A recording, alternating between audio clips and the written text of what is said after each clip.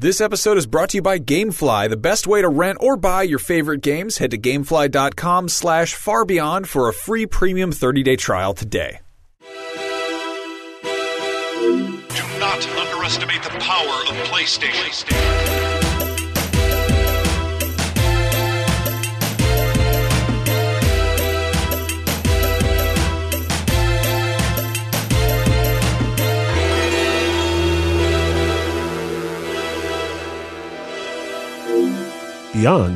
Beyond. Oh, that was really nice. Welcome to Beyond episode 527. My name is Marty Sleeve. I'm joined by Alana Pierce. Hi. And Andrew Goldfarb. Hi.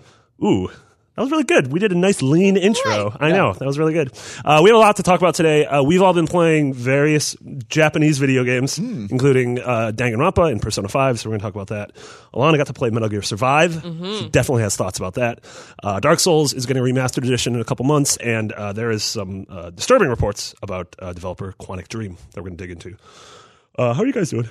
I just yawned, so I need you guys to take over. Pretty sick. I've been doing okay. I got sick this weekend out of nowhere. I was sick a couple weeks ago, and I missed like the first week back from break, and I felt great. And then Saturday, I was like knocked out. Well, supposedly the flu shot didn't work because they like picked the wrong strain of flu. So people have all gotten flu shots and none of it worked. So everyone just was sick. That sounds right. It's pretty trash. But I have been playing more Persona. That's good. I'm proud of now you. about 25 hours in. Yeah. So it's weird though that like to think that's the length of a normal game. I know that I'm nowhere near the end, but I don't feel like it's dragging or anything. No. I'm just like, no, I'm still early on, and I feel that way, and I'm cool with that. Well, it does such an interesting job of, because the game is definitely tutorial heavy at the beginning. Like everyone's playing the first I'm still palace getting and is like, tutorials. but that's the thing is it keeps doling out new systems and mechanics and ideas, which I feel like keeps evolving the gameplay in a really interesting way. So not only do you have that carrot of I want to, up my social links or I want to see what this new character is, but you also, it's like, oh, the battle system is now fundamentally different than it was before. It's also pure momentum. Like even when you finish a palace, like and you get kind of the device of like, tell me about this guy, and they like put down. I the love next those target. moments. Like it propels you to want to do more, and I think that's why, at least for me, every time, even on second, third, fourth playthrough of that game, like I just didn't stop.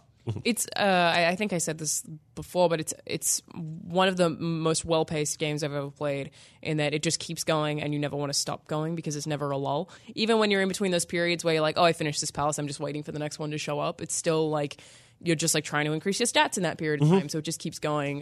There are like some minor things that are annoying me though. I was just saying before, one of them is that you'll have a conversation with someone and then the text thread will be the exact same thing immediately afterwards. And I'm always like, this is repetitive. Like, why are you doing this to me? And it like seems like such a minor complaint, but you probably spend hours reading those things. Yeah. So it's like, you're just giving me the same thing twice. With very light Also not being able to save. and not being able to save. You have to wait sometimes like an hour to Oh, save. because you're like watching cutscenes. And Yeah. yeah.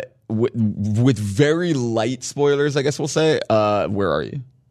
I'm the third palace. Okay, cool. Yeah. Which I'm feeling pretty good about. It's an interesting one. Do you have Yeah, I like that one. At this point, do you have a best boy and or a best girl? I like Takumi the most of the girls. A lot of people are telling She's me really, when you start thinking about it, though, it's real messed up that she's performing all sorts of medical tests on a child. Yeah. But she's like hot about it, so Yeah. it's fine. She'd be like, this one's going to be really tough. And like, nice. I feel like that kind of breaks doctor-patient confidence. It's fine. No, I guess It's that's whatever. it. You're her assistant. It's totally Oh, fine. And I like charismatic detective boy. But I'm liking Goro him- Akechi? Yes, but I'm liking him slightly less because he's like, there's a difference between being charismatic and just being arrogant, and he's like just a little bit too arrogant. He's on the line. Yeah, He's the Kanye West of Japanese detective boys. I think you either just did or are just about to open the second hub city, which I just gets did. a lot. Yeah. So Shinjuku? right now I'm trying to get a job at the Crossroads Bar. Got to get my guts up to be able to do that. Dude, that's the only place I continued having jobs. Well, yeah, I feel a on little bit brand. bad about leaving the flower shop. Oh, that's fine. I feel bad about it, but I don't need my kindness now because I only needed kindness up to get a date with On. So now I can go get a job at the bar. But I'm trying to get my guts up, and I recently, because it's rainy season for me right now, I've been going to the bathhouse. And if you stay in the bath for a really long time, you get your guts up, and I just find that very funny. Like you stayed in the bath for so long that now you're tough. No, the same thing happened in Danganronpa. There's So silly. two guys. Should we? Do you have any final thoughts on Persona before I start gushing about Danganronpa? No, you can go ahead. I love that I love that people are talking about Danganronpa and Persona who aren't me. It makes me very happy. Well, seriously, like if you had said a year ago, Marty, you're going to spend significant amounts of time playing Persona and then just barreling through Danganronpa 1 and then jumping immediately into 2, I would have been like, no, that's... I said this before, but when we did the Let's Play of Danganronpa, I loved it immediately. Like, I was just so blown away by how weird it is. I was not a fan of the Monocubs. They could just shut up. Like that. They were just very talkative. It's really... But they're not in 1 and 2. They're not 1 and 2, and they're really... There's Monokuma. Weird. Like, they get... Way 3 is definitely the weirdest. So how do you give do you have a really, you obviously are the expert in this series, give a really quick just elevator pitch for what this series is. What it is, sure. So I'll keep this as short as possible. It is essentially you're a student trapped in a school. The setting kind of changes every time, but you're a student trapped in an environment with 15 other students, and essentially the headmaster of the school that you live in, it's like a battle royale thing, basically, or kind of a Hunger Games thing too. You have to. He decides the only way to leave, the only way to graduate that school is to murder each other. And so every chapter of that game is a murder, and then finding clues, and then doing an investigation and leading up to a class trial where the rule is if the class figures out who committed the murder, that person's executed.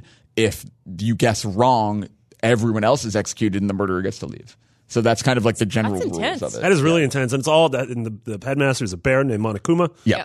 And he's just very angry, but he's also like got a very like cheerful voice. But then he's real sadistic. Yeah, and each game, so like 2 introduces Monami, which is like this weird pink rabbit version of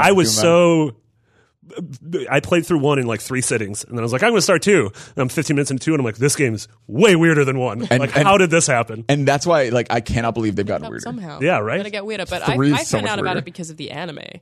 So that's like my first introduction was to the anime, which I saw some episodes of and liked a whole lot. But the concept is so cool, but because I haven't played a lot of it, I don't understand how the trials work in terms of gameplay. Are they like Phoenix Wright? They're like WarioWare more than anything. Kind of like WarioWare. Yeah, each sort of mechanic. So someone gets murdered, and then you do an investigation, which is you like talking to people and getting a bunch of clues in the environment, and you get you need to get all of the same clue. You need to get every clue in order to even instigate the trial. So it's not like you'll ever enter a trial and be like, oh no, I didn't see the bloodstains, so I can't do anything. But then you are using the evidence you've garnered as ostensibly ammunition to where you shoot when someone is saying something and you know it's a lie, you load the bullet that is how you know it's a lie, and then you literally you put the reticle over their sentence and shoot it with that bullet. So how do you pick that bullet? Like, is it like in a Phoenix Wright way where you're like, oh, well, this conflicts with this? Yeah, kind of. Sometimes it's that, and then other times it turns into a rhythm game where you are trying to out-argue the other person. Sometimes, it's you presenting evidence. It's you picking apart a sentence and being like, this contradicts this, so you need it. It's right. They evolve too. Like 1 is extraordinarily simple. It's like very, very basic, and then they've gotten more and more complicated. So like 2, for example, there's a thing called Hangman's Gambit, which in 1 you literally just play a game of Hangman to try and figure out. It's like a blank, and you have to figure it out. Then in 2 it gets like 1 step more complicated, and 3 even more.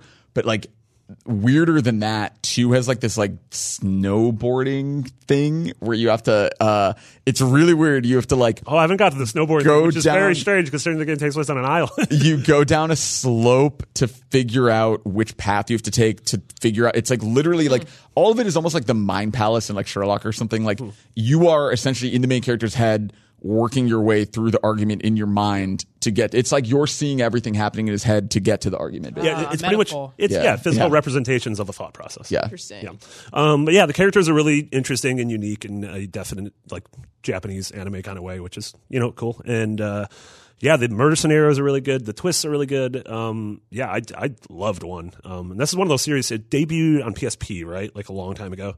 Only in Japan, yeah. So like here it came to Vita. They were both only on Vita, and then they remastered them for PS4. And then I'm playing it on PS4. No, they're gorgeous on PS4. 3 is going to blow your mind on PS4 because it's just in 4K, like it just from the ground up, native to PS4.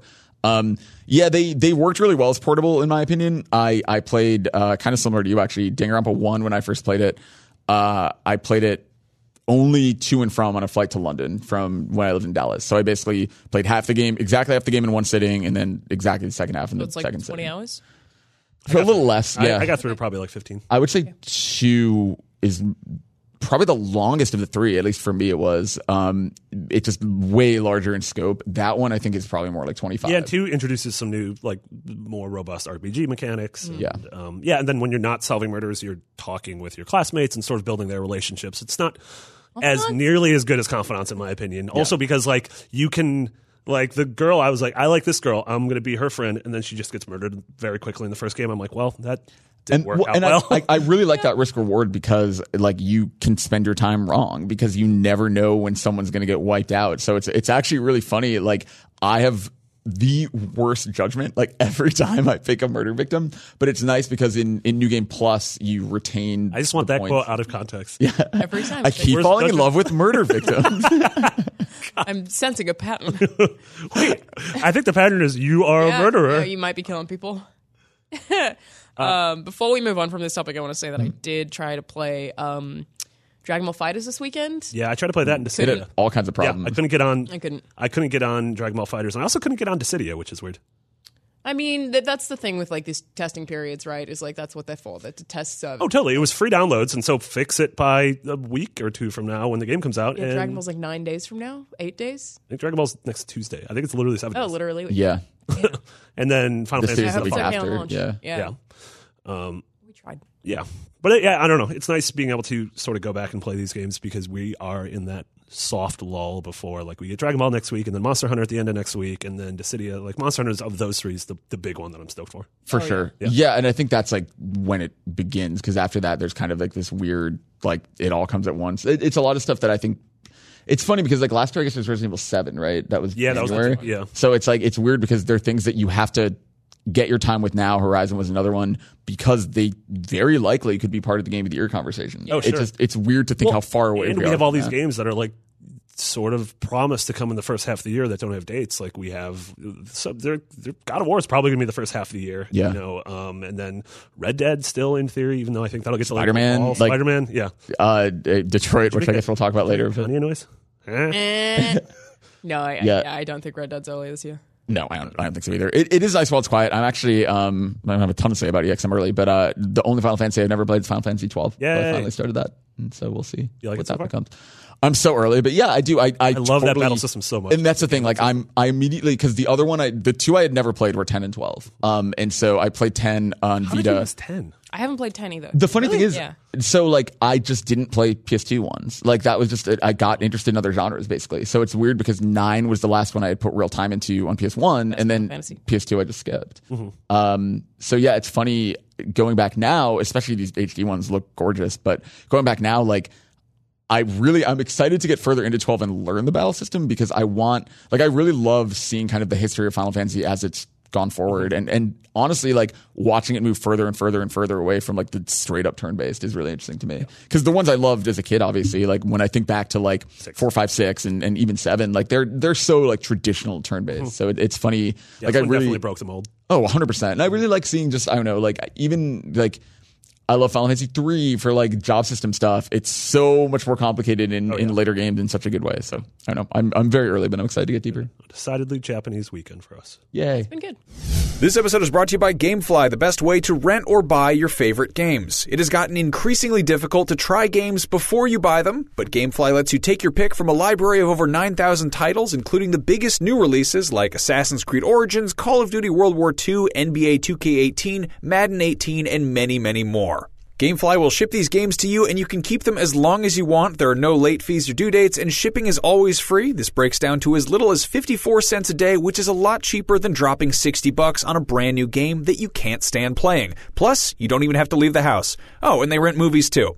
Normally, a GameFly trial only lets you check out one game at a time, but if you head to gamefly.com/farbeyond, you can sign up for a free premium 30-day trial that lets you check out 2 games or movies at a time. Try it out today, again, at gamefly.com/farbeyond. Speaking of other Japanese games, Metal Gear Survive is one of those big games that we're talking about coming out at the end of February, I believe. Lana, you got to go hands-on with this first post-Kojima Yeah, the Metal most Gear game. beloved game by the internet. Yeah. So first off, for your impressions, the internet hates this game. Oh, yeah. Like, we put up 5 minutes of gameplay, and it did very well. Man, people were not happy with it. Yeah. It's like 75% dislikes or something. My thing was, the gameplay to me looked totally fine. It just looks generic. Like we Yeah, talked a little bit about it last week. It just doesn't look bad. It just didn't look Yeah, great. I think it's fine. So- That pretty much sums up my thoughts. Yeah. It's weird. I played actually quite a lot of it. I think we were there for like 5 or 6 hours playing, and I still haven't really made my mind up. We saw it kind of after the video footage that's on the screen right now, which is like story beats, and for whatever reason, it didn't occur to me when this game was first announced because the trailer made it look like Left 4 Dead. But this is a survival game. You are dropped into a sandboxy kind of world. Your max HP are decided by how much water and food you have, so you constantly have to go and find water and food, and like the percentage of your thirst and hunger are going down while you're doing everything. So there's all of these different things that you have to manage all the time. It's all crafting based. Like every single weapon has durability, so you have to like be aware of that. Collect resources to go out to further explore the areas and get more things to bring back to your base camp to like build up sort of like mother base. And it's a lot of management stuff. Yeah. I ultimately got screwed, which I don't know if it is my fault or the game's fault yet, because I needed to get Stainless steel. stainless steel.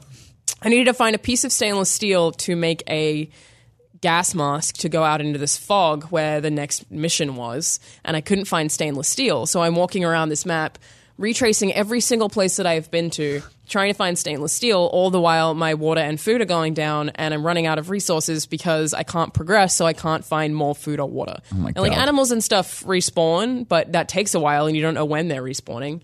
Like I just like ultimately couldn't do anything. I was just slowly dying, and just had to accept that I was just going to slowly Sounds die. like life. Pretty much didn't have a choice. It's funny how I totally didn't take the title that literally. Yeah, didn't either. right? From the Yeah. I trailers. really yeah. didn't either, and I think as a survival game, it is really challenging. And This looks like Dead Rising. You just zombos. yeah, and there's some really like dumb things about the zombies. Like there's a lot of them, but none of them can climb. So you can just stand on a box that's like pretty close to them, but if you're on the box, they can't hit you. So you can just like stab them with a stick and just farm them. And they all have those red crystals in their head. I believe they're Kuban crystals. And you need to mine them to level up. You can find some in the environment, but also all of the enemies drop them. And yeah, those are what you literally level up your stats with. And So he's in Man the had fog stainless right steel. now. He built a fence. I actually really like building the fences. That was something that was cool because you could kind of plan strategically before the enemies would get to you. All of the enemies are really repetitive. They said that there is enemy variety later on in the game, but we played the very beginning, and they were all exactly what you're seeing on screen right now. They're Is just there- super uninteresting, honestly. If this game wasn't called Metal Gear, would anything change? Like, is there anything There's Metal a Gear? Diamond Dog reference. Not really. Like it's a different universe of Metal Gear. Yeah, because it's at the end of, isn't it? It's supposed to be in Ground Zeroes. He gets the soldier gets pulled in like a vortex or Right. something. So yeah, no, not really. There's some like slight references. There's Fulton's. But it also, I don't think it really, like, I didn't care about that for whatever reason. Yeah. I don't care that it's called Metal Gear and isn't a ton like another Metal Gear game. I mean, the environments absolutely look like Metal Gear. So I that, have to imagine they They probably use a lot surely of reused Phantom maps and assets. assets and stuff. I Yeah. assume so. One cool thing about the map actually is, again, because it's a survival game, you don't know where you are on the map unless you're in a safe space. Mm-hmm. So if you're walking around in like outside areas, it won't tell you exactly where you are. You have to figure it out based on things you've seen, which I really like. It's like a triangulation kind of thing. What was that? Not Modest Yahoo. What was the name of that game that did that? Miasmata. Miasmata. Modest Yahoo's, I Modest believe, a Yahoo? rapper? Modest Yahoo's a Jewish rapper, I think. Okay. That's weird. Okay, Miasmata and Modest Yahoo, like, I'm sure Modest Yahoo has played Miasmata and is like, Almost we're definitely. very similar. Yeah, big fan of Miasmata. I'm trying to think of things that I might have forgotten. Like it's the co-op. You get all of the best loot from the co-op, pretty much. Is it? Do you like have a team of people? Like what? How does that work? Is it online? Is it? So the game is actually online only. Even when you're playing single player, you have to be Okay, online. gotcha. You can go to this sort of like hub thing that's in your base and go into an online server that just drops you in this like white kind of blanketed world, and then you and your teammates decide what you're going to do. Jump into a circle. You like pick a level, and then you spawn in a completely separate place. And it's basically just Horde. All of them, I think. They have maps that we haven't played yet, but it's just you're protecting a drill while lots of different kinds of enemies are coming at you. Actually, that is a thing. I did Sounds see like one Destiny 2. different kind of enemy, which was they explode, so you have to like sneak up behind them and stab them in the back and then run. But those are the only two enemy varieties that I saw. And I don't like the enemies, frankly. I think they're like very uninteresting to fight. I did like the survival mechanics, but I also can't say how much I liked it because I got stuck by not being able to find stainless steel and retracing literally all of my steps and not being able to do anything. And like even the PR people were like, I don't know where it is. Have you tried going back here? I'm like, I've been literally everywhere. So at the point where I gave up, I just started doing dumb stuff to see what would happen. And one thing is I went up a bridge and then just jumped off the side and was like, I wonder what happens. And you will actually like get a broken specific body part, like almost in Fallout, and you have to like heal that specific body part sometimes with a different thing, like you'll have a broken leg. If you run out of clean water, there is a way to level up your camp so that you can find a way to clean dirty water, but basically if you drink dirty water, you'll then have a bunch of bacteria and you'll get sick, but you can make something that is like an antibacterial so that you won't get sick. You drink your pee like in Waterworld? I didn't try. Yeah, I should have done that. That's my bad. In like a game or DLC. It's TLC. DLC. It's $3. PLC. I'm trying to. Man, the co-op is you get most of the coolest loot from the co-op, and it's pretty tough. But it's also you get in there with the gear that you already have. So I don't think it'll be very interesting for anyone early in the game because you'll all just have a nice spike stick and a machete. The only person in our playtest who managed to get a gun crafted was Duggan, but Duggan's a freak at video games, so most people won't be able to do that. So you can get a gun, you can get the bow and arrow. I think there's a crossbow. Like there is different stuff that you can. Are there like shared resources, or like if you were playing co-op and you needed stainless steel, can your partner be like, I have a bunch of stainless steel, here you go? I don't think the co-op actually works in the survival mode. So Gotcha. You do share resources when you're in the co-op maps, but again, those are just like horde mode multiplayer. Gotcha. The timing, it's so fascinating because even aside from the Metal Gear controversy, which is obviously the big thing, it is such a fascinating, like when you look around at what's big right now, right? Like you look at Battle Royale games and you look at like even Fortnite's main mode, like it's so, this feels like there was a point where this could have hit really well. Like it could have found its timing, but like it's weird because in the last, like even looking at something like Don't Starve, like there's so many great survival games out there, and there's so many better games that like obviously Gears had Horde a couple of years ago. Like we're to this point now, I guess, where I don't know what this is bringing to the table. Sure. I guess And is the what other I'm trying things to that say. do similar things don't do them as well. Like Yeah. it's not as good as Ark. It's not as good as Gears. Like it's definitely not. It feels like the third best version of 9 different games, basically. It's a really interesting thing. Like it was an interesting choice for them to make it at all. And you know, I just wonder how it came about. It was clearly someone was like, I want to make a survival game. Let's do that. Because like everything is geared towards it being a survival game. Like there's no take all option for items, which can be really annoying. But the point is that it slows you down so that you can't have things attack you. You can't just take something and get all of your health back. You have to take it and then your health will come back really slowly after you've eaten, and you can't gain health back at all if you're low on stamina. So if you're like trying to run away from enemies to get food to get your health back up, you're pretty much screwed. So it's like all of that is very carefully thought out. It doesn't necessarily make it good. I don't think it's terrible. It's not good.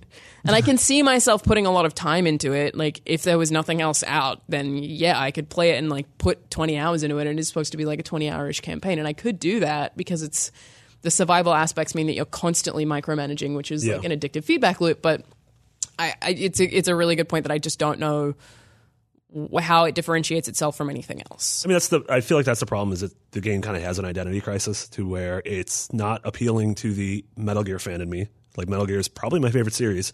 It's not appealing to me in that way. And it seems like in terms of a survival game or a resource management game, why spend time with this when there are better games on the market that more people are playing? It'll just be interesting seeing when it's final, like whenever we finally see what this game ends up being. It sounds like the strengths are going to be if there are modes we don't know about yet, and if there's some other hook, like if there's something that they prove that they have that other games don't. Are there even Metal Gears in this game? Did you see a Metal Gear? I didn't see a Metal Gear, no. But I have no idea, honestly. First two words of the game are Metal Gear. Well, they said that there are a lot of things that they didn't want to show us because they wanted to make sure that we had like the early game experience. So there could be. I don't know how big the map was, but it seemed like it was huge. But I don't know. It's just I don't. It's so weird. I don't want to be too cynical and jaded. It just feels like such a blatant cash grab, and I think everyone can see through it, which is like why My thing is the mechanics have definitely been thought out. Yeah, you know, like the work has been put into making this a survival game. Like I don't think it should have had Metal Gear in the title is the biggest. Sorry, and that's what I meant. Like, just calling it Metal Gear at all, I think feels like, to me, such an obvious way for them to be like, hey, look, we're still making Metal Gear games. But, like, it almost had the opposite effect. Like, it's franchise fans aren't going to buy it for that reason. It's almost, if anything, it, like, poked the hive and made them angrier. Yeah. Yeah, but real talk, the second half of this game takes place in Shadow Moses. I'm probably going to play it. There you go. So like literally, I'll play a game I don't want to play if I can go back to Shadow Moses. Speaking of old games being new again, and something I'm most certainly playing, Dark Souls Remastered got announced during at the end of the Nintendo Direct. Not only coming to Switch, but coming to PS4 and Xbox One and PC. It has upscaled 4K resolution at 60 FPS if you're playing on a PS4 Pro, and it comes in at the budget price of $40. It's cool. That's only $40. And Yep. May 25th, so coming out right before E3. Man, I'm stoked for this. Yeah, me too. Yeah. I don't get stoked for remasters all that often, but I said often.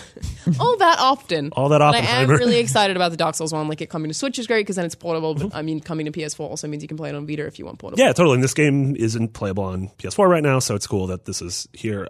In my opinion, this is the best of the 5 Souls games. If you count Demons and if you count Bloodborne. Oh, if you count Bloodborne? Yeah, I like this. I mean, this I and think it's the Bloodborne best are neck actual and neck. I think this is just above it in terms of, I think this has some of the most perfect level design ever put into a video game. Yes, it's as hard as Crash Bandicoot, Barrett. Also, everyone, Barrett Courtney is our new producer, and he's a monster. It might not actually be as hard as the Crash remaster, let's be real. Well, the Crash remaster is hard in a bad way because it's poorly designed. Yes. Dark Souls is tough but fair, like Judge Judy. It's such a funny. I haven't actually played Dark Souls and I haven't actually finished Bloodborne, but I really like Prepare to Try that our friends at IGN UK do. So like I've seen full playthroughs of these games and like I'm itching to finally try Dark Souls because like even just watching the way that world is laid out and like the things it reveals about itself as you go, like is so intriguing and the lore is so fascinating. Like there's so much, those games I feel like you could probably, there are people who have probably brute forced their way through and not read item descriptions and not listened to dialogue and haven't gotten what the story is. But like I am so fascinated by the just lore behind that series. Oh, these, like there's two camps of people. One say Dark Souls doesn't have a story, and the other says it has one of the best stories ever told in the game. You just need to put it in work, which you totally do. And I get if you just want to play this game because it's mechanically incredible, do that. That's fine. But like, that's an option. The story and lore are super interesting, and how it threads together with Dark Souls 3, especially. I don't know. I'm just really stoked. Do you May think we'll 25th see- thing worries me a little bit, just because I do feel like by this time it might get really crowded. Yeah. And so, like, man, if this came out in the next month, like, I'm stoked for Shadow of the Colossus because it's coming out at the beginning of February, and like, it's not competing with other things. Whereas, like, if there's a rumored Red Dead date of May, like, if that's true, like, man, I'm gonna feel bad replaying a game I've played through 4 times and not playing Red Dead. Still kind of expecting God of War to be around then. Like, maybe that won't happen, but I think so. I think of the big first-party Sony games, my gut says God of War is first. I mean, obviously Shadow of the Colossus is first, but God of War. And God of War is the only one. They have Nebulous 2018 for a lot of stuff. God of War is the one where they keep saying early 2018. So, Yeah. which I still stand by. Like, I would love if that means Q1. Like, I would love if that means before April. But I still think when you say early and you don't say spring, I think it generally means May. I feel like it's a cheap way to say first half of the year. yeah. But we'll see. Yeah. But yeah, Dark Souls coming out May 25th, $40. Jumping to the last story before we get to Quantic Dream. Also announced this morning, speaking of ports of beloved games, Final Fantasy 15, the Royal Edition, which is just hey, we're finally taking everything we've done with Final Fantasy, including giving you this. Look at those big wheels hitting that monster.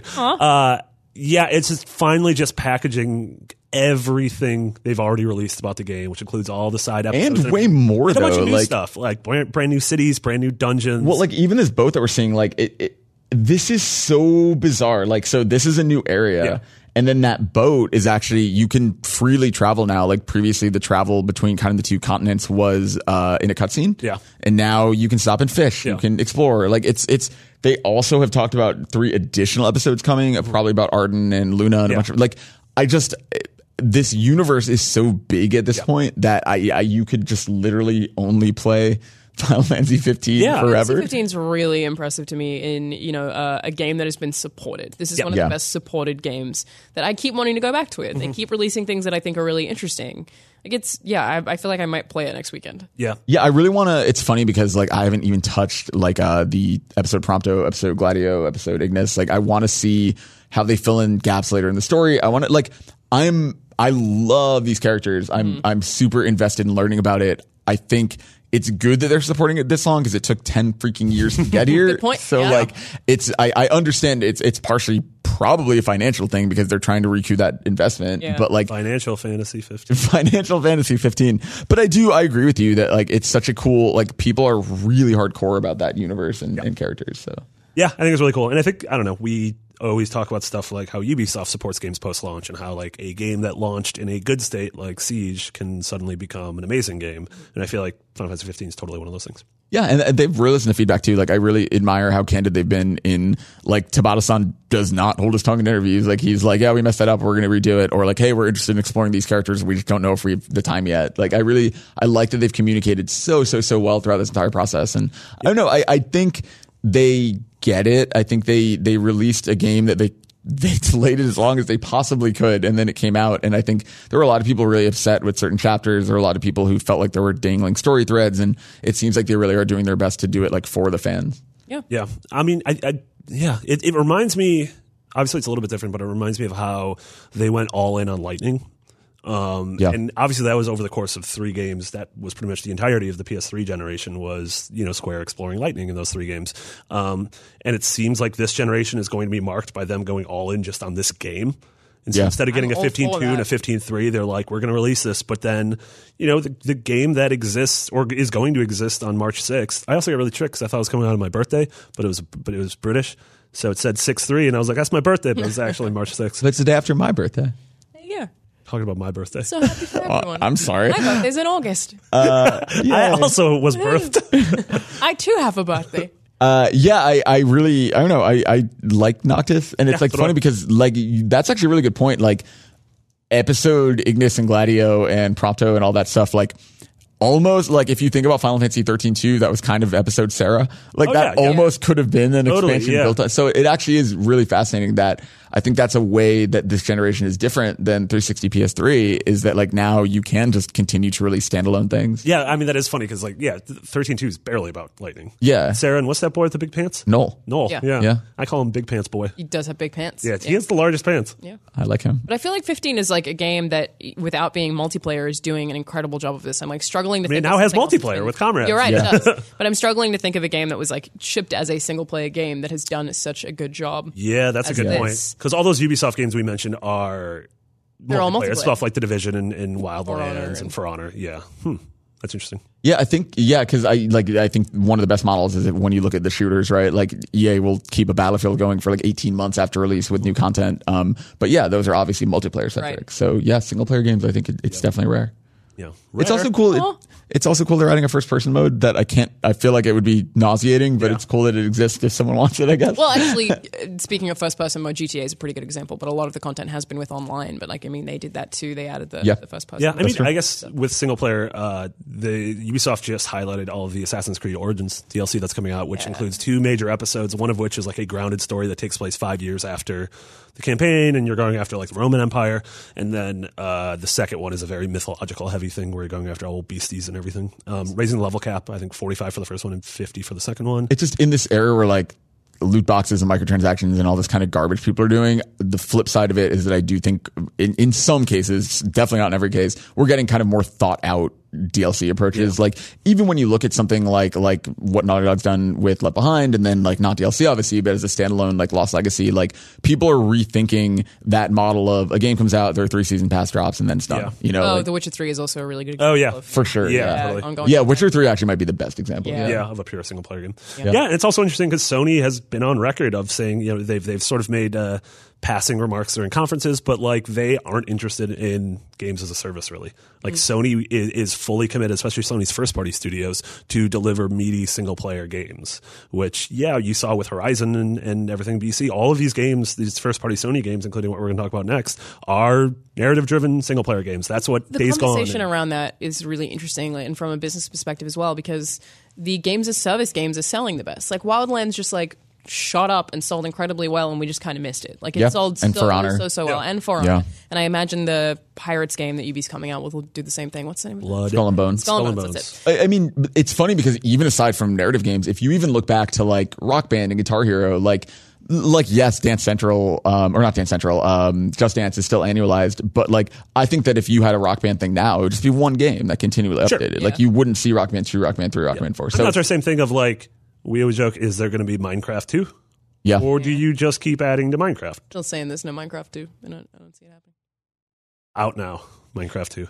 But You don't think there's ever going to be a Minecraft 2? Well, not anytime soon. Like maybe eventually, but nah.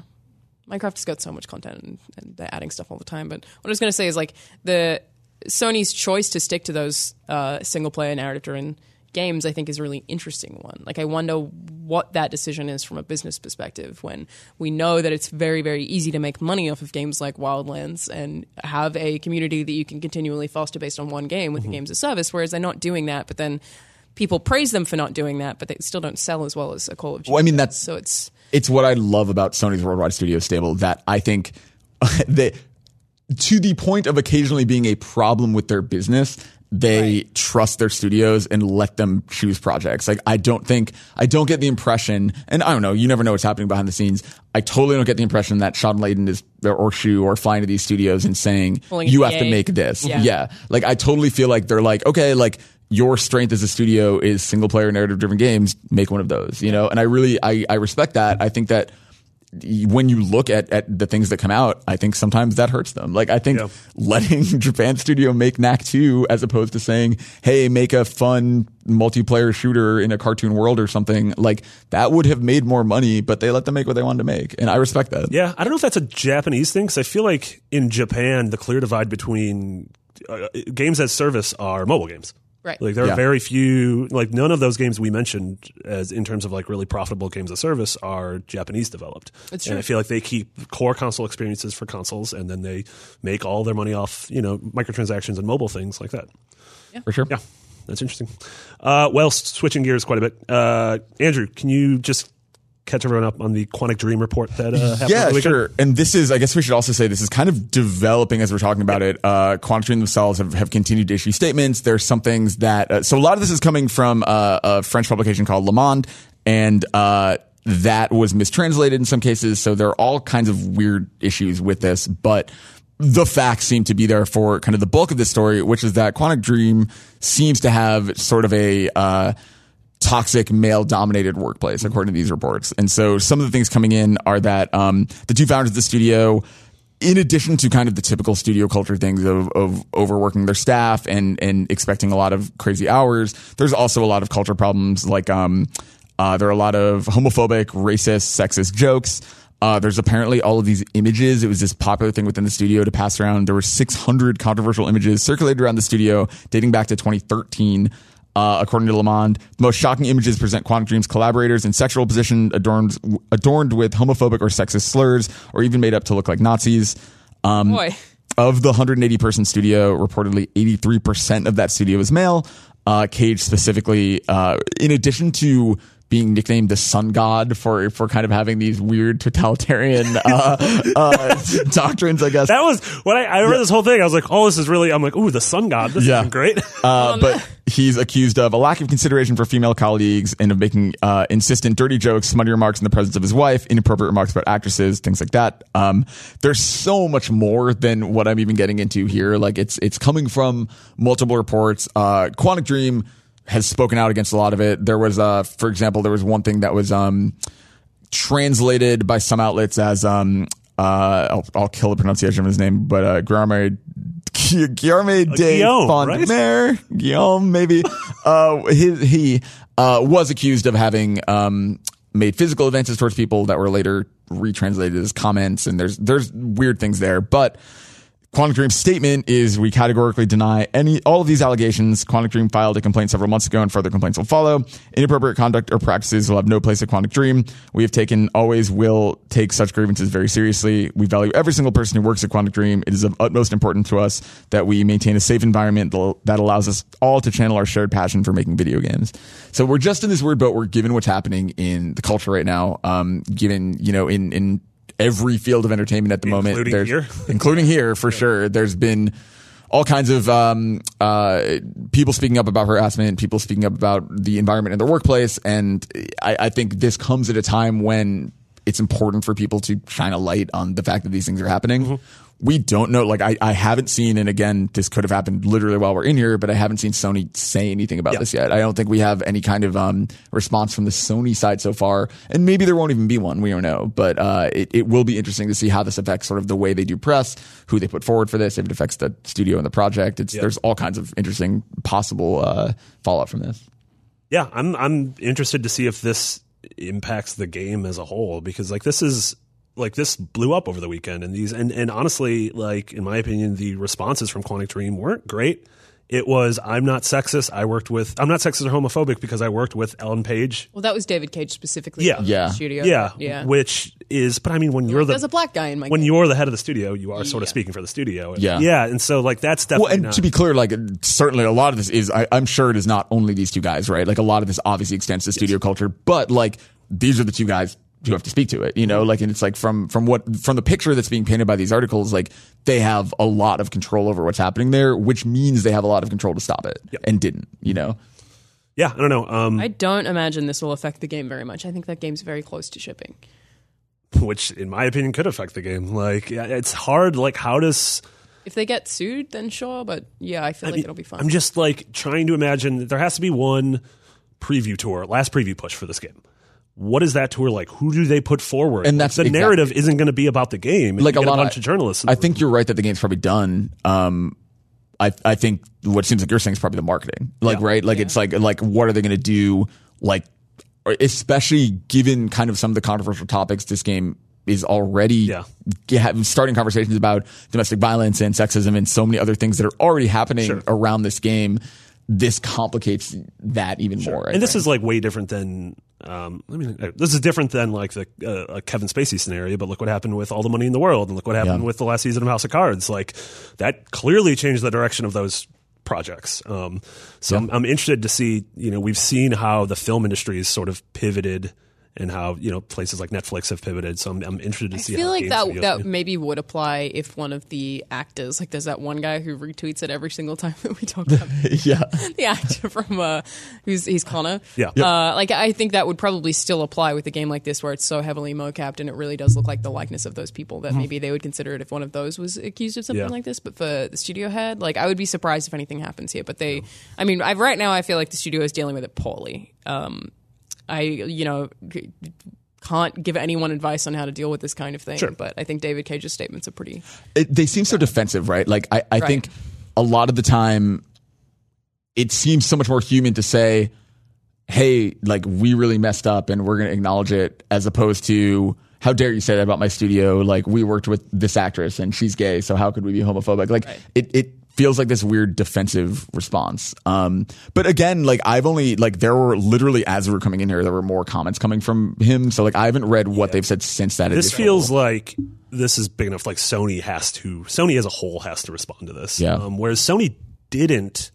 I'm trying to think, when you think back to the Naughty Dog, they didn't say anything. Yeah. Like Naughty Dog did. Yeah. But I don't think that's also different because Sony owns that Naughty studio. Dog. Yeah. So it's like, it's harder because Quantic Dream is like publishing under Sony, but they're not part of that Worldwide Studios family. So it gets complicated. It's also this weird thing where, like, I think kind of to your point, when an actor is accused of sexual misconduct and there are a bunch of witnesses, they can remove that actor, right? They can move on. But like a game made by 180 people, 83% of which are male, like, who knows how much of that percentage contributed to this? I think it's so different when it comes to video games, but it's also, you remove David Cage from Quantic Dream, then Quantic Dream is no longer a studio. Like it's, a David Cage game is a thing. If like he's done something that's problematic specifically with the Sun God thing, then you remove him. Somehow Sun God's the least problematic thing in this whole thing. It's sure, that's the only thing he specifically has like been accused of. But it's like if you remove him from that equation, that studio doesn't make the same kind of games at all anymore. Yeah. You're like, he's so pivotal there. But yeah, I don't know how the games industry deals with this kind of thing. Yeah. I mean, how does this, like, you guys personally, like, how do you handle separating art from the artist? Again, like, it's hard because like they're like, of this group of people, a lot of the people in there who worked really hard in this game are victims of this, So it's like this really weird thing to separate where like, I don't want to be like, boycott this game forever because part of the people who suffered from this are then also suffering further. It's just this complicated thing where like obviously the studio heads stand to make the most profit and gain the most recognition from these projects. So I think this coming over to the video game industry is much more complicated than in some of the other facets of entertainment, because there's so many more people who are a part of both sides of it, right? Like there are people who, there's an animator somewhere who worked on this game who probably suffered under this potentially if all of this is real. And it's like that weird, scary thing where like that person doesn't want you to boycott the game. They might love their job. They might be really good at it and just hate the culture within the studio itself. Like there are so many complicated shades of gray within it. So I don't know. Like my answer is that I will still play it. Yeah, I mean that's my thing. Is I've always like, I don't know. I like Roman Polanski movies and I like Woody Allen movies, and those are separated from my thoughts on them as human beings. Some of my favorite movies are Miramax movies. Like that's everything they have to deal with now. I could struggle with it if it was an actor who had done something terrible and then I had to look at them. Like I would struggle with that specifically, but in this case, like I will still play this game, and I agree with your point that like a lot of people who've worked really hard on it who aren't necessarily involved in any of this don't need to be punished for that also. Yeah. It's a weird No, I agree. I'm totally still removed. This is all very serious. I'm also just on the flip side still very excited for this game, because when I've previewed it, I've really enjoyed what I've seen. Me too. And when I play it, I'm not going to think about this, even if that makes me like terrible because I'm feigning ignorance. I'm not. I think honestly, what you said is a good point. Of like, I haven't watched a Kevin Spacey thing since all this came out. Right. Yeah. But like, I don't know. I can watch Chinatown and forget that for 2 hours that Roman Polanski is sort of a monster. Yeah.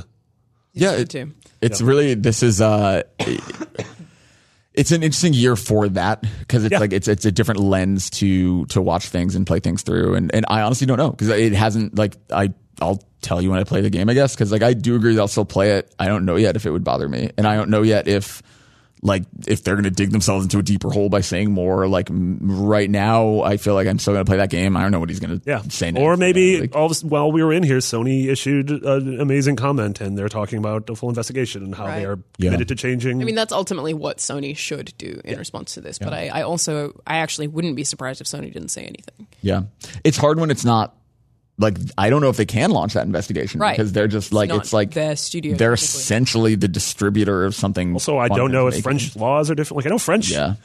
I'm always curious about French video game studios because of juxtaposing the idea of crunch, and French law states 35-hour work weeks. Yeah. Like, how does any game get made with a 35-hour work week? They exploit it? Probably. Yeah. Well, that's part of, like, and again, like, this is just barely, like, the stuff I read is like 10% of the stuff that's in there. Like, and that is a big part of it too, is like that overworking people and kind of the attitude of the studio, even aside from the inappropriate comments and everything else, just the actual work at the studio is also kind of under the microscope right now. And that is unfortunately so common in games industry, and I think even in games media. Like, we effectively crunch. Like, E3 is just like, you don't stop working. Could you imagine a 35-hour work week ever? That'd be great. Yeah. People get those. Yeah. I would go crazy. We were even talking about how we have a 4-day work week. And it's not really a 4-day work week. It's your 5-day work week, but you have to do it in 4 days. Right. I was mad that I had a 4-day work week, because I was like, oh, I lose a day, meaning I have to make up that time after.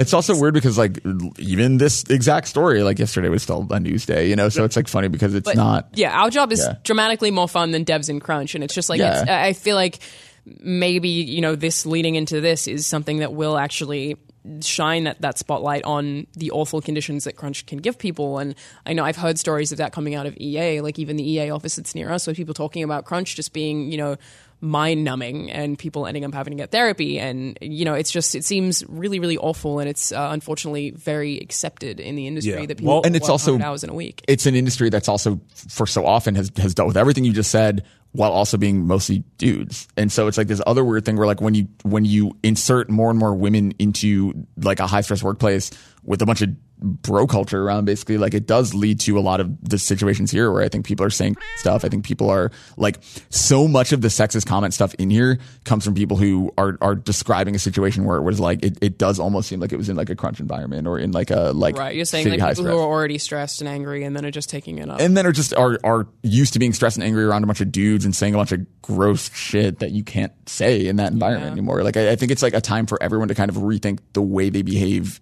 in general. Is sort of like this. That's why this entire, like, cultural movement right now is really interesting, because even aside from, like, I think so far it's been like Kevin Spacey, like, did a really awful thing, get rid of him, you know, and it's been this weird binary thing, but, like, it's also opening up this kind of B conversation that's equally as important of, like, okay, like, even after you remove that person, like how do we fix it on like a larger cultural level? Sure, removing of, like, one what's person is putting a acceptable? Band-Aid on the bullet wound. Yeah, exactly. So it's like it's really, I think the conversations that follow, like whether or not Quantum, I don't know, maybe David Cage does get removed, or maybe they do launch an investigation. Like whatever happens there, it's then sort of the part 2 of like also how do you actually take steps to improve that culture. So it's really that like happened here, right? Like Yeah. something bad happened and it became public, and then they were like, okay, here's a long list of problems that everyone has, and our GM sent out an email and was like, hey, we've spoken to a bunch of people over the past few weeks. Here are the main complaints everyone listed, and it did bring up things like crunch and people feeling like they're undervalued and things like that like come up as B conversations that are like, here are the issues, let's try and fix them one by one. The thing with this big, I almost want to call it a phenomenon, but I don't want to downsell it. Basically, the conversation that's happening right now is how do we fix it? No one knows how to do that. Because if there was an easy way, we'd fix it. It Yeah. wouldn't be fixed. here. Yeah. And I do think the most important step 1 is speaking up, right? Like I think it's incredible that people now feel empowered to say, hey, this isn't okay. Like it's not okay that this email thread of these images goes around. Like, and I think like, Yeah, I wonder if these are memes. yeah, I don't Like, even this is know. like a bunch of memes. I would be so cool if memes became illegal. I don't like memes. I don't like memes. There's a lot of memes I don't like. I think memes are bad jokes. I think memes are jokes for people who aren't funny. Memes are like that doesn't make sense. I do not know how to construct a joke, so I will use this. It's like it's joking with a template, basically. A meme is just a viral joke.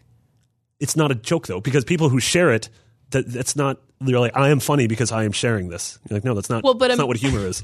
A meme is like the same as us saying, "Congratulations, you've done it." That is our own meme. That is for a smaller group of people. That has like become a thing that they say all the time as a response to things, and you do that all the time. Yeah, You're more my memes are highbrow.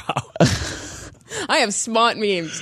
It's a totally separate conversation, but I just wanted to defend the millennials. vintage listening. 18-year aged memes. Some memes are very bad, but you Yeah. have to accept that memes are really just jokes that are very, very popular. You are a human who spouts the same jokes all the time. What are you talking about? I got new jokes daily. I think, and it seems like you're talking about more like when people do like me crawling out of bed in the morning and post a picture of like whatever sludge monster or whatever. Like you're more talking about people who take the meme and perpetuate it by using that template to apply to something new. You're saying is lazy humor. Is that what you're saying? Yeah. Memes totally can be used in a really lazy way. Like I think it's more. It's primarily used in a lazy It's less way. about like when it's one. You say new phone who dis. That's a meme. Yeah, that's fair. I rarely say new phone who dis. Yeah, so does the internet, but you still do it. It's a meme. Yeah, but for every one used joke, I still have an original joke. Anyway, how did we get here? Well, It's a really weird turn in this conversation. We did it. Just wanted to defend. we did it. That's an original joke. Like memes. We did it. It's an original joke. Yeah. Aw dang was an original joke. Yeah, but we became a meme because we say them all the time. Oh, I don't like that. Yeah, it's true. Man, how did that happen? I don't know. Where did we go Hard from here? left. Yeah. That was it. that it? Are we done? That was the last Is topic. everything Though. else? Well, all right. Thank you guys so much for joining us this week. You can follow us all on various social medias. I am at Nick Biggity. Alana's at Charlanazard. Andrew's at Garfep. Hang out with us in our Facebook group, which is facebook.com/groups/Podcast Podcast Beyond. Podcast Beyond. Yeah. Yep. Got there in the end. Yeah, We also, which is where we pull rapid fire questions from, which we're going to go to next. But Yes, then Alana, also there's on also YouTube. I think that this week we're going to actually do Persona 5 Let's Play with my save file. Ooh, yeah. There's nothing else out, and then we'll be doing hopefully Monster Hunter during the end of the month, and then we're going to play one of the current PS Plus games. Ooh. Those are the plans currently. Ooh, that's a good I idea. want to play. I'm excited to play Shadow of the YouTube.com/. Colossus at the beginning of Feb. We can do that. Yeah, I'm gonna kill a monster. Yeah, Climb it. that's a big part I'm of that gonna game. climb it. It's gonna glow. I'm gonna stab it, and then I'm gonna feel bad afterwards. Yes. That's gonna be. Yeah, that what sounds That great. is the summary of that game I'm gonna come up with a very original joke that no one is gonna repeat. ever. Sometimes I write jokes in my diary and then I burn it. Is that the opposite of a meme? Sure. Yeah, if you want. That can be the opposite of a meme. Thank you all so much, and until next time, beyond. Beyond. Beyond.